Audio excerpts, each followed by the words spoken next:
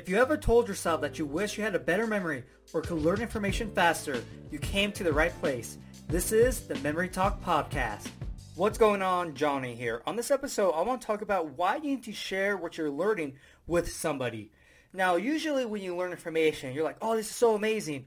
And that's it. You really don't talk about it unless it comes up in conversation, which more likely than not, it doesn't. But as you know, reviewing is so important when it comes to remembering information long term.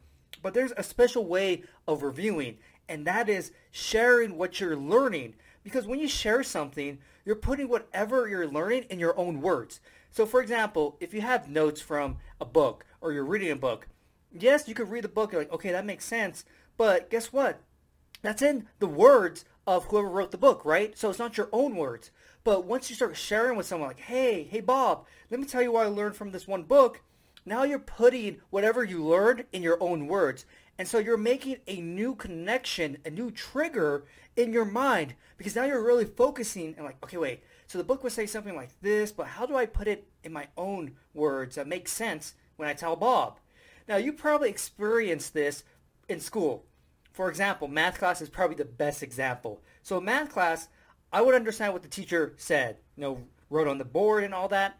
But then my friends and people in the classroom, they'd be like, what is going on? Like, I don't understand how, he got from this to this point. So it doesn't make any sense. But I'm like, okay, this is how I think of it. So I show them like, okay, I do this first.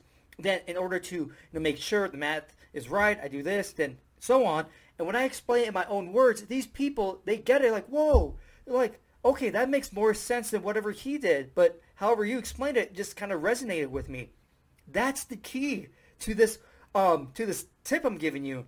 That when you share the information, someone's going to hear it in a different way that resonates with them. But for you, on your side, you're just making more associations, more triggers, more connections in your mind because you're really focusing on how do I say this? How do I get my point across? Because you don't want to just, mimic and parrot everything that you're reading in the book, right? Say everything word for word. People would think you're weird and you're kind of just stealing their thing from that point, right? Just kind of saying exactly. But when you put it in your own words, it's going to be a lot smoother. It's going to make more sense to you. And you're reviewing the information, right? Because you're actually saying it. You're focusing on the information, how to reword it. Then when you actually say it, that's another review, right? So it's so crucial for you to share what you're learning if you want to remember it long term, because it's just a fantastic way to get whatever you're learning in your own words, in your own thoughts. If you want to learn more memory techniques, get your free memory program. A link is going to be in the episode description and the podcast description. Also, if you haven't subscribed to my podcast yet, subscribe, share it with everyone, and if you have a minute, I would greatly appreciate it if you left me a review. Hopefully, you enjoyed this episode, and I'll see you next time.